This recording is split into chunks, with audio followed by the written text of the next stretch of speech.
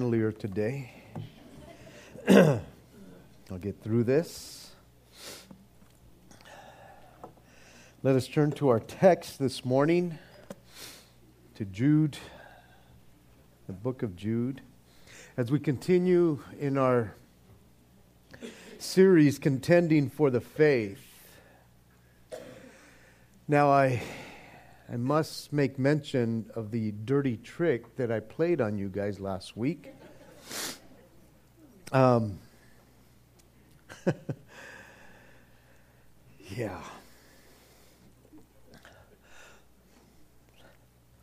I know last week, many of you, if not most of you, were put in an awkward position.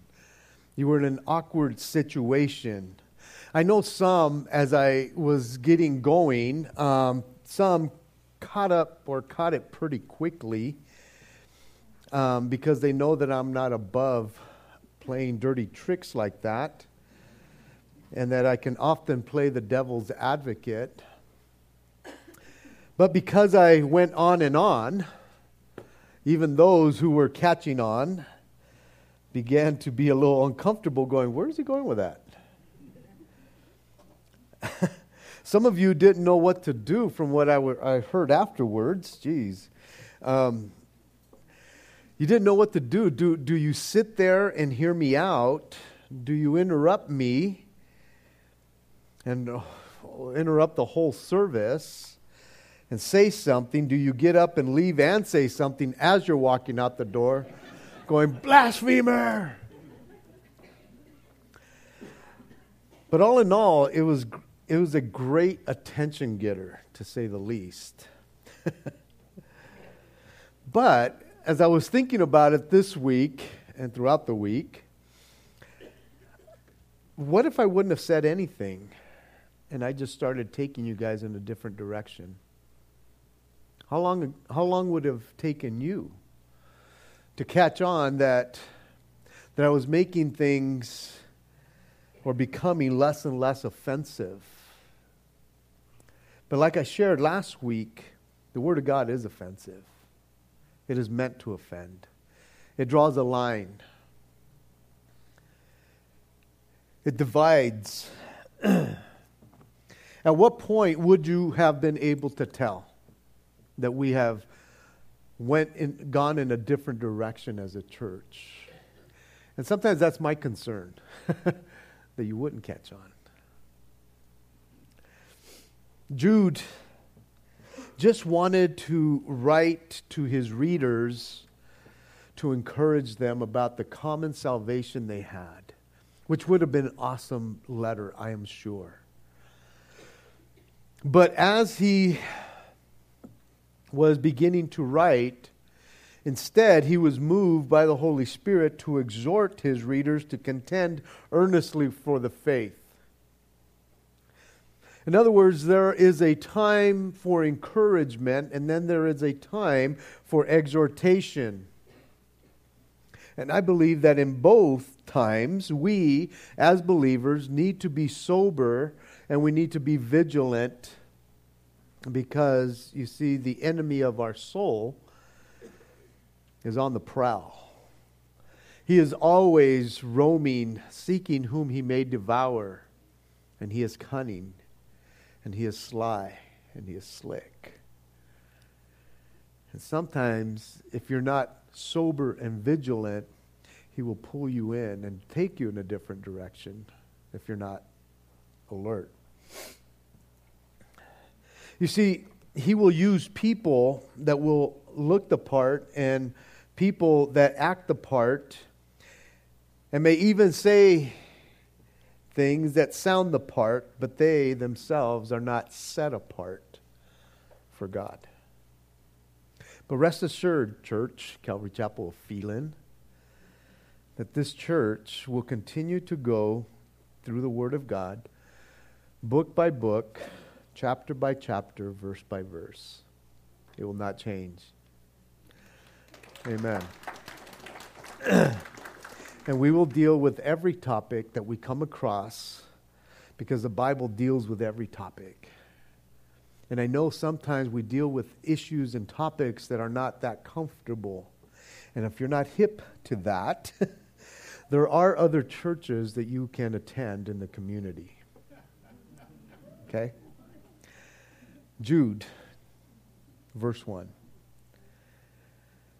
Jude, a bondservant of Jesus Christ and brother of James, to those who are called, sanctified by God the Father, and preserved in Jesus Christ, mercy, peace, and love be multiplied to you. Beloved, while I was very diligent to write to you concerning our common salvation, I found it necessary to write to you, exhorting you to contend earnestly for the faith which was once for all delivered to the saints. For certain men have crept in unnoticed, who long ago were marked out for this condemnation, ungodly men, who turn the grace of our God into lewdness, and deny the only Lord God and our Lord Jesus Christ. But I want to remind you, though you once knew this, that the Lord, having saved the people out of the land of Egypt, afterwards destroyed those who did not believe. And the angels who did not keep their proper domain, but left their own abode, he has reserved in everlasting chains under darkness for the judgment of the great day, as Sodom and Gomorrah and the cities around them in a similar manner to these, having given themselves over to sexual immorality and gone after strange flesh, are set forth as an example, suffering the vengeance of eternal fire. Likewise also these dreamers defile the flesh, reject authority, speak evil of dignitaries. Yet Michael, the archangel, in contending with the devil when he disputed about the body of Moses, dared not bring against him a reviling accusation, but said, "The Lord rebuke you." But these speak evil of whatever they do not know. And whatever they know, naturally, like brute beasts, in these things they corrupt themselves. Woe to them. Bam, let's stop right there. Woe to them. We'll be covering verses 8, 9, and 10 this morning. As Jude continues, he says, likewise also these dreamers. I like the way that the King James puts this verse. It says, likewise also these filthy dreamers. Now, the word filthy is nowhere to be found in the original Greek. But I could see the emphasis and I could see the weight behind that word being added, because of the fact that these dreamers have perverted the grace of God. They have sullied it. They have perverted it. They have put the grace of God or turned it into lewdness, lasciviousness, licentiousness. Those kinds of words that are associated with debauchery, basically. And so I could see how in the King James, whoever it was, let's just put filthy in there, these filthy dreamers, these dirty snakes, even though it's not in the Greek.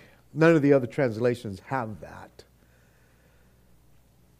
Jude refers to these men who have crept into the church, these men who are marked out for condemnation, these ungodly men, these men who turn the grace of God into lewdness and deny God, as dreamers.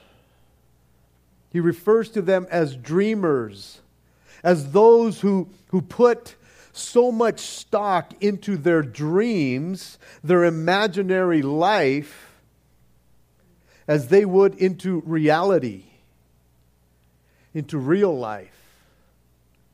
In other words, these dreamers are in for a rude awakening.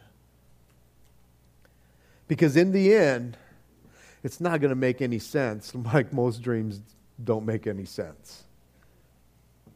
They're going to wake up to the judgment one day, and they will wish that it was a bad dream because of how they conducted themselves, because how they came into the church and deceived the church. They're turning the grace of God into lewdness. And by then, it will be too late. But you see, they're off a little bit there. They're dreaming. It's not reality. To them, their reality is deceiving people. And oftentimes they do a good job of that. But in the end, they're going to wish their reality would have been truth instead of a dream. And so these dreamers, it says in verse 8, defile the flesh. As did those from Sodom and Gomorrah in verse 7. They reject authority as the children of Israel in verse 5. And they speak evil of dignitaries in reference to angels, as we saw in verse 6. So just like those from Sodom and Gomorrah, these dreamers have no sense of self-control. They will do whatever they have to do to satisfy their own flesh. And it's not just in the lustful, perverted way. They are driven by their own self-interests.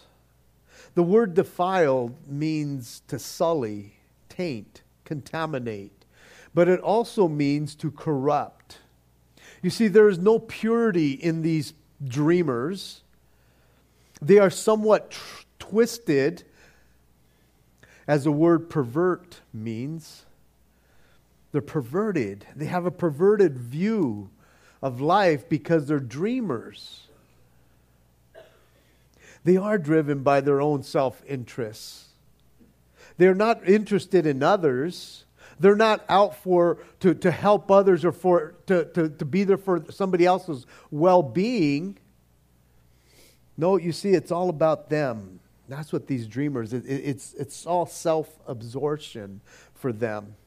It's all about them and what they can gain from others, not so much what they can give to others. It is what they can gain. And they are in it to fill their own egos. They are living for the here and now and what they can get out of others to fill their needs, their passions, and their appetites. That's what these dreamers are all about. And these dreamers, like we've looked already, they're the apostates, those who have crept in. These dreamers reject authority, just like the children of Israel did.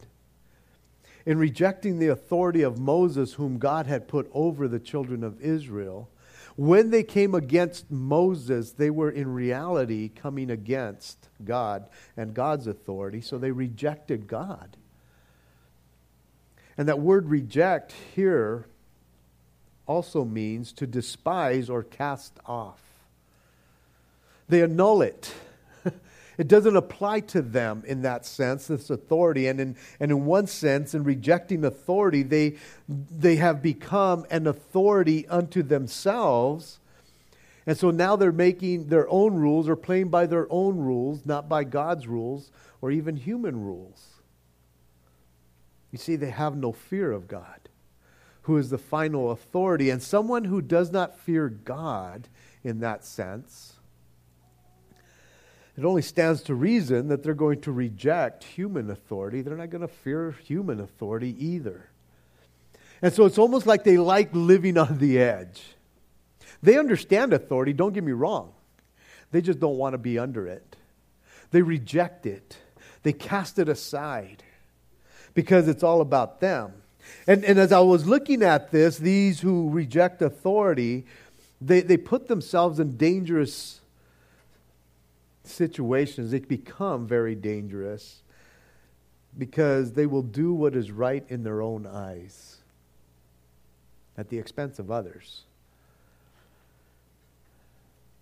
These dreamers, they speak evil of dignitaries. Now, for us, the word dignitary often speaks of to us somebody that's in a, I don't know, maybe in royalty or a politician or somebody who's an ambassador, a VIP, a public figure, a notable figure of some kind. To us, that is a dignitary. But in this case, as in other translations, and your translations might use words like dignities or glorious ones or celestial beings or supernatural beings. He's talking about angels. He's talking about those who are outside this realm, in other words. And so these dreamers really don't fear blaspheming even the angels of God. They have no respect, in other words. And in a sense, they bring down even that realm down to their own level. Their own level of arrogance and pride. Now, maybe those angels who fell with Satan can fit that category of these dreamers. But the angels that are on God's side, they wouldn't stoop down to that level, as we'll see in the next verse. Because those angels that are still on God's side, they understand the seriousness of the revolt. They understand the judgment that came upon the angels who did not keep their former or their proper domain. They understand what happened to them. They're no fools. They understand what rebellion will bring. And so those types of angels, these dignitaries, they don't play that game. They will not stoop down to man's level in that sense. Because to them it's not a game. It's serious business. But you see, these dreamers are imagining a life of no judgment or consequence. In reality, they don't understand the reality of what they are bringing upon themselves. And if they do understand and know the reality of it and what they're doing, their dreams will be turned into the worst nightmare ever.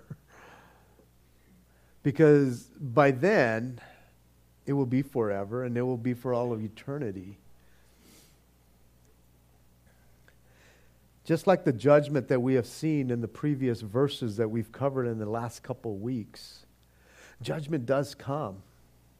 And these dreamers are in a dangerous situation. And these dreamers are the apostates, those who creep into the church, who look like and act like and talk like Christians but are not. And they're coming in and they're trying to drag down and pull away the children of God. And God doesn't take too kindly to that.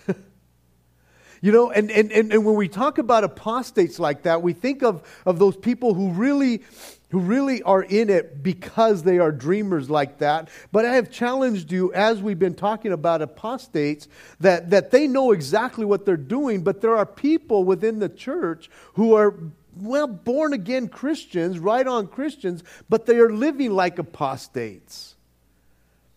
They're allowing things in their lives continually, and they don't look any different than a real true apostate who knows what they're doing, because they honestly are immature. It's not a good place to be for the ordinary Christian who acts like an apostate. Because I think, even as Tyson was saying, that we are to examine ourselves. We are to check ourselves as Christians. Where are we at? What are the things that you are allowing in your life? Can somebody else look at your life and they think, He's an apostate because I know his life. I know what he brings into the church, and it's not good. And you're going like, no, I'm just trying to be friendly, man. Just trying to pick up on this nice-looking girl and lead her away. Or I'm just here to minister to my brother. All the while, you're seducing him. Again, it's not a good thing because he's talking about these dreamers and these people who come into the church that know exactly what they're doing. But my challenge to us today is, where are you at? Because you don't even want to get close to being labeled someone that could be an apostate, because of the things that you allow or don't allow in your life. Now, in verse 9 it says, "Yet Michael the archangel, in contending with the devil, when he disputed about the body of Moses, dared not bring in against him any reviling accusation, but said, 'The Lord rebuke you.'" Now, this is a very, very interesting verse, in that there is no reference of this event found anywhere in Scripture. There's nothing that we can turn to say, hey, turn over here and we'll read that account. And yet Jude uses this event to show those who are on God's side, don't conduct yourself like these dreamers. Even in the spiritual realm, they know better. He's talking about this event that happened in the spiritual realm, apparently. And he says, don't do that. Take a lesson from here. Now, because we don't find anywhere in the Scriptures where this event takes place, there are some facts that we can look at in this verse. And the facts are that there is an archangel by the name of Michael. The Scriptures are clear that there is a devil that does exist. And we know that Moses lived and he did die. The Scripture that talks about Moses' death is in Deuteronomy 34, 5 and 6, where it says, "So Moses, the servant of the Lord, died there in the land of Moab, according to the word of the Lord. And he, God, buried him in a valley in the land of Moab, opposite Beth Peor. But no one knows his grave to this day." Nobody found his body. And so there's a mystery that happens there. Because nobody knows where he's at. Because I'm sure if they would have found him, they would have put up some kind of shrine for him. Some kind of a gravestone or something to mark Moses, he died right here. But we have none of that. And Michael is referred to only 5 different times throughout the Scripture. We see in Daniel chapter 10, verse 13, that Michael is there. Chapter 10 of Daniel, verse 21. And you can write these things down if you want to go back and look at them. Daniel chapter 12, verse 1. Here in Jude. And then we have the last reference to him in Revelation 12, 7.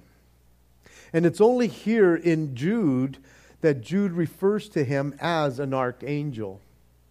But every time we come across Michael, he is fighting. I like him.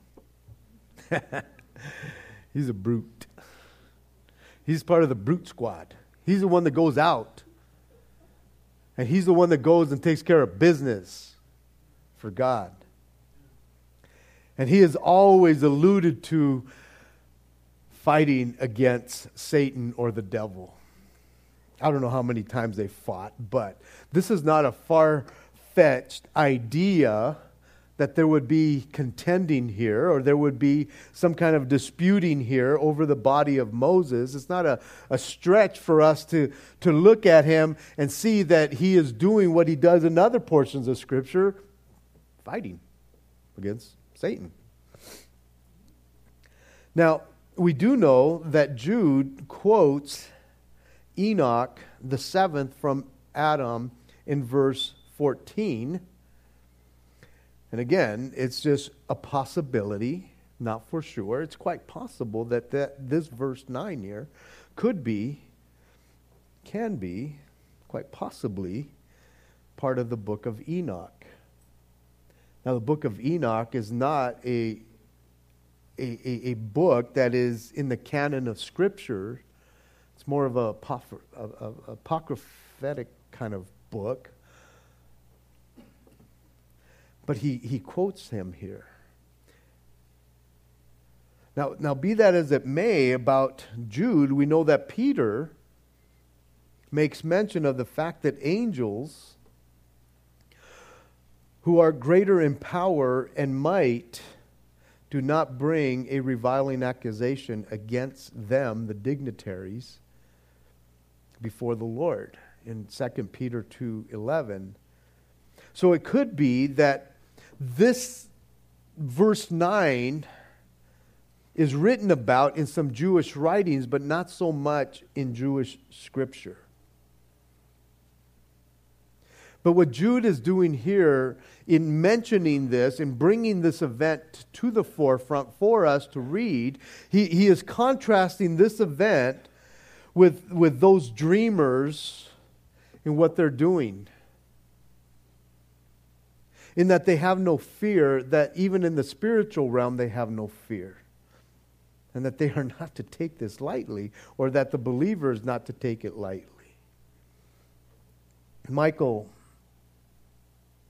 an archangel, would have never thought about bringing a reviling accusation or judgment against even the devil. He just doesn't do that. And the devil, it's believed that at one time he was also an archangel whose name was Lucifer. But it says here that he wouldn't even do that when they began to dispute here.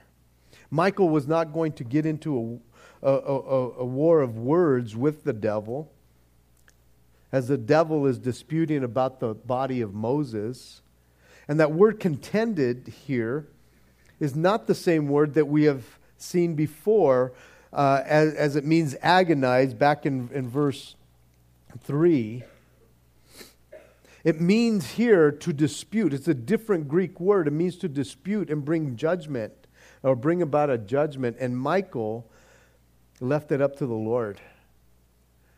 And just saying, as they're disputing for this body, or however it was, the Lord rebuke you.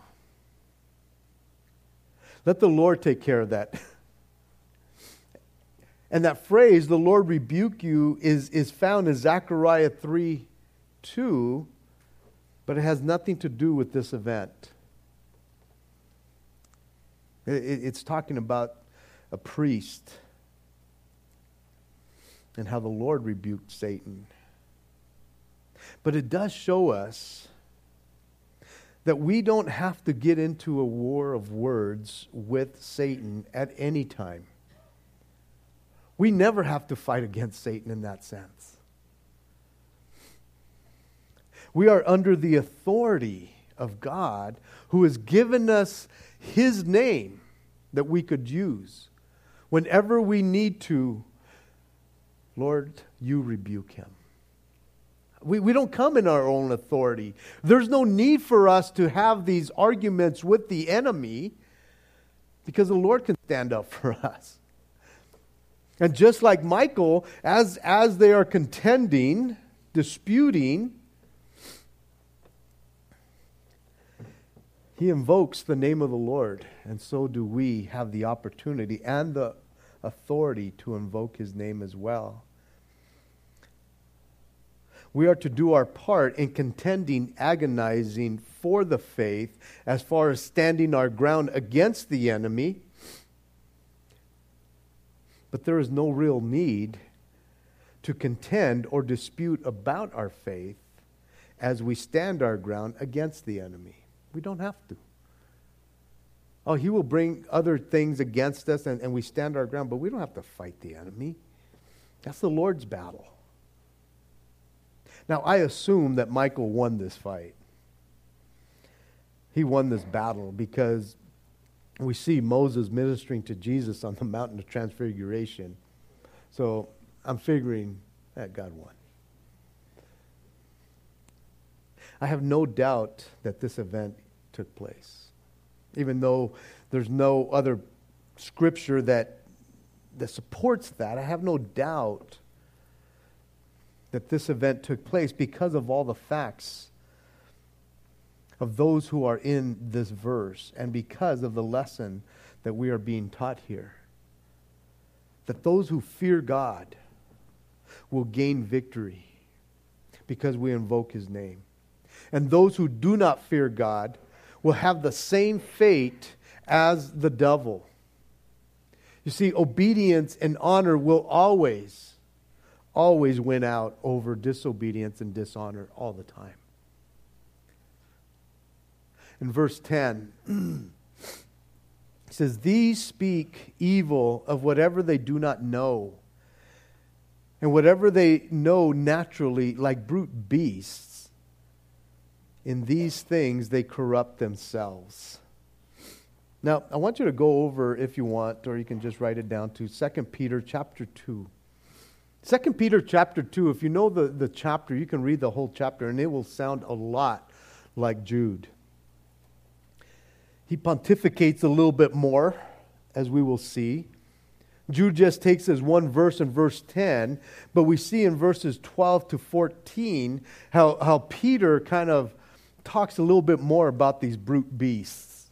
And so in verse 10 of chapter 2 of 2 Peter, it says, "But these, like natural brute beasts, made to be caught and destroyed, speak evil of the things they do not understand, and will utterly perish in their own corruption, and will receive the wages of unrighteousness, as those who count it pleasure to carouse in the daytime. They are spots and blemishes, carousing in their own deception while they feast with you, having eyes full of adultery that cannot cease from sin, enticing unstable souls. They have a heart trained in covetous practices and are accursed children." Very similar to what Jude is saying about these brute beasts. Peter is referring to false teachers that he was talking to, whereas Jude is referring to these dreamers, these apostates that he is talking to. And both, and they're very similar, both have infiltrated the church.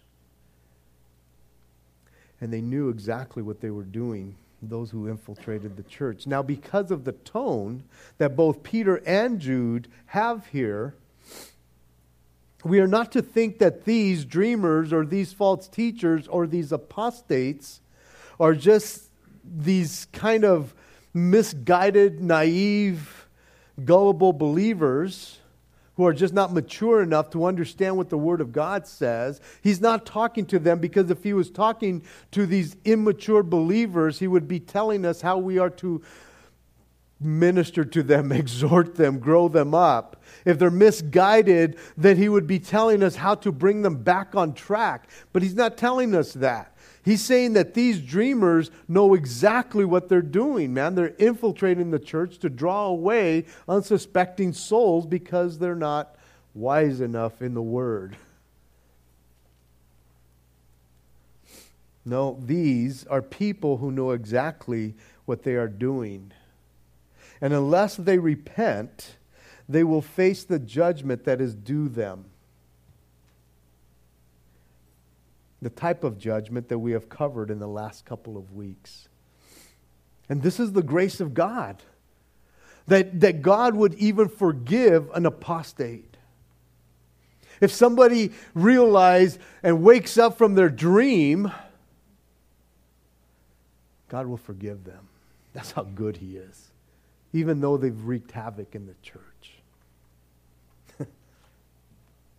If they repent. But he's talking about those who are in it for covetousness or greedy gain, feeding their ego or for money or for personal gain or fame, whatever the case may be. All those things are more important to them than the souls of men. But they will not escape the judgment if they don't wake up. These dreamers will face judgment. Peter refers to them as natural brute beasts, whereas Jude just refers to them as brute beasts. But both of them are painting this picture of animals who are purely predatory. They are only good for killing, and they cannot change apart from the Spirit of God. And they are only doing what their instincts tells them to do in the flesh.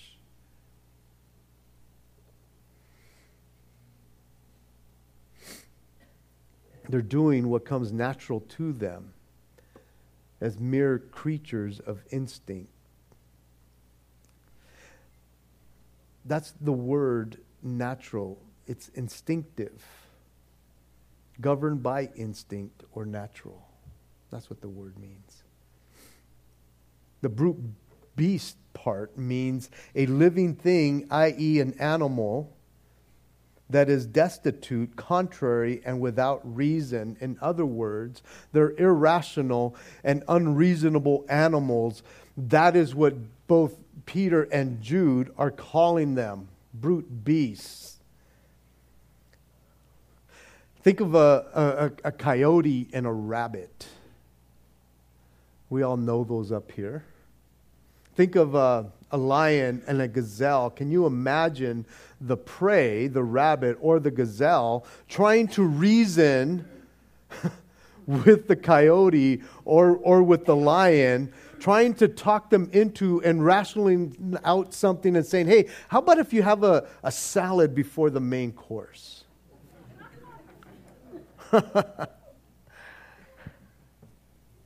That will never happen. Because, see, their instincts, both of them, the natural instinct tells the predator to hunt, and the natural instinct of the prey is to run for dear life and zigzag and do whatever it can to get away from them. You see, and man has a sin nature and is capable of many gross sins. But man is really the only creature in God's creation that is able to take on a different nature. And that can only come through and by the Holy Spirit of God. That's the only way we can change. Because without it, we act and do what the world tells us, what our own sin nature tells us to do. And these brute beasts, these dreamers, these false teachers and apostates, they reject the grace of God that has been provided even for them. They pervert it to follow their own lustful desires instead. But they will receive the wages of unrighteousness, as Peter said. As they seek to destroy the faith, they themselves will be destroyed. They corrupt themselves, Jude says at the end of verse 10. They corrupt themselves. They will be corrupted by their own corruption.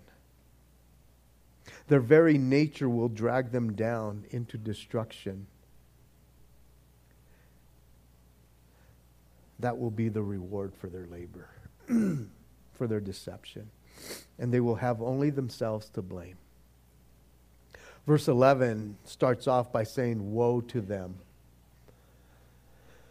Man, whenever you see a woe in the scriptures, like, take a step back and go, whoa. You don't want to be there.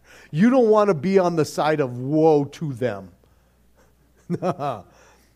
It's not going to be a good turnout when it's woe to you. But they have brought this upon themselves. And it's not that they don't know the grace of God. They know enough of it to pervert it. And they put themselves in a dangerous situation. Jude, like Peter, gives his readers a clear picture of what to be on the lookout for. These dreamers. These dreamers are not looking out for you. They really are not. They are not out for your best interests. No, they defile the flesh, as it says in verse 8. They reject authority. They speak evil of dignitaries. I think some people are drawn to like the bad boy image, even within Christianity. It's like, that's stupid. Don't go there. It's not a good place to be. It's better just to be obedient than disobedient. You see, you would expect this from the world, from those in the world, because that's what the world does. They defile the flesh. They reject authority. They speak evil of dignitaries. They are drawing from their own natural instincts. And that's okay, because that's the world, guys. That's what the world does. They don't have the Holy Spirit of God like you and I have. So you should be able to spot those dreamers, right?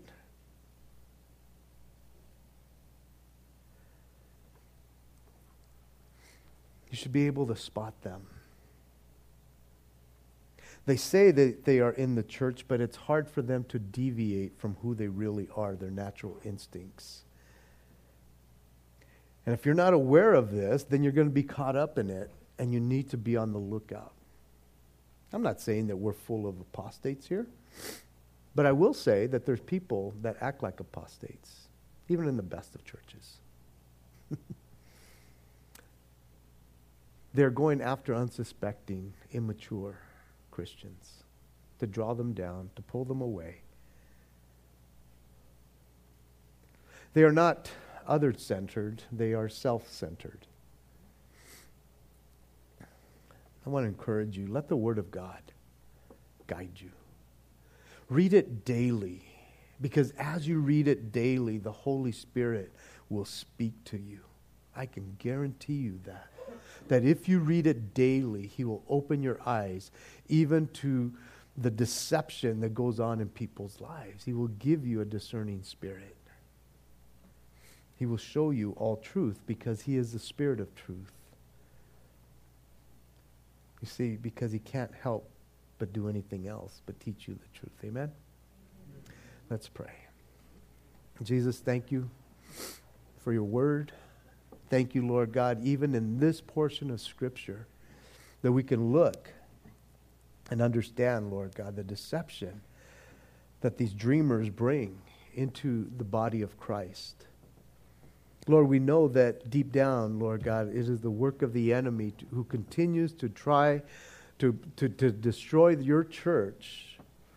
And he tries to bring Christians down and bring shame into their lives, Lord God, to make them ineffective.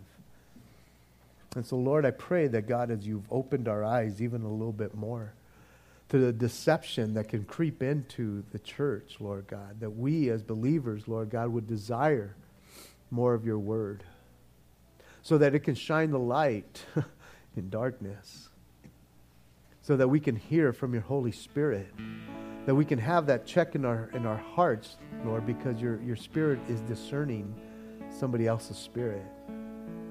And I pray for my brothers and sisters that you would give them that desire and that hunger to be in their word continuously, that they may hear from you, Lord. And thank you so much. You know, at this time, I want to, if you're here, I'll call you out if in one sense. If you know that you are an apostate, you know that you've crept into this church even to deceive other people and draw them into your own selfishness, I want to ask you or tell you right now, you need to repent. It's not a game. And us as leaders and as mature Christians, we will pray for discernment that God will call you out and spot you out. But I want to pray for you right now. And I know you're probably going, I ain't raising my hand. I want to call call you out right now. Talk to me afterwards. But if you're here and you're going, hey, bro, busted by the Lord, not by you, but by the Lord, I want to pray for you right now. Is there anybody here?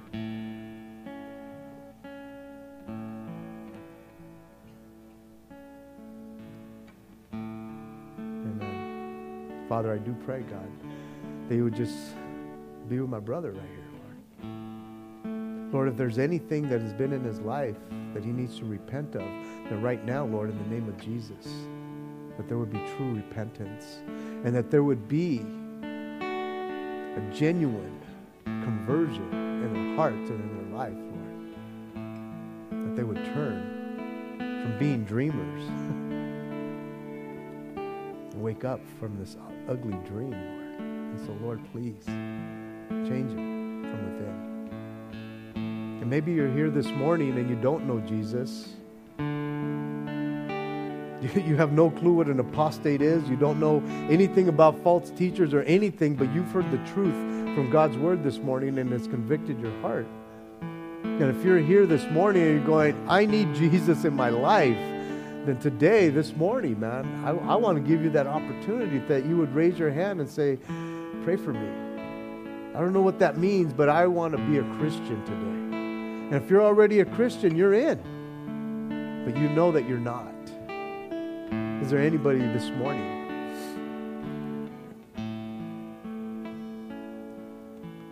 Father, I pray, God, that you would continue to strengthen my brothers and sisters, Lord. Give them eyes to see. Open up, Lord God, their spiritual vision. Speak to them, Lord God. Draw them deeper. Lord, that they would stay the course, Lord. That they would not be moved by anything that happens in their life, Lord.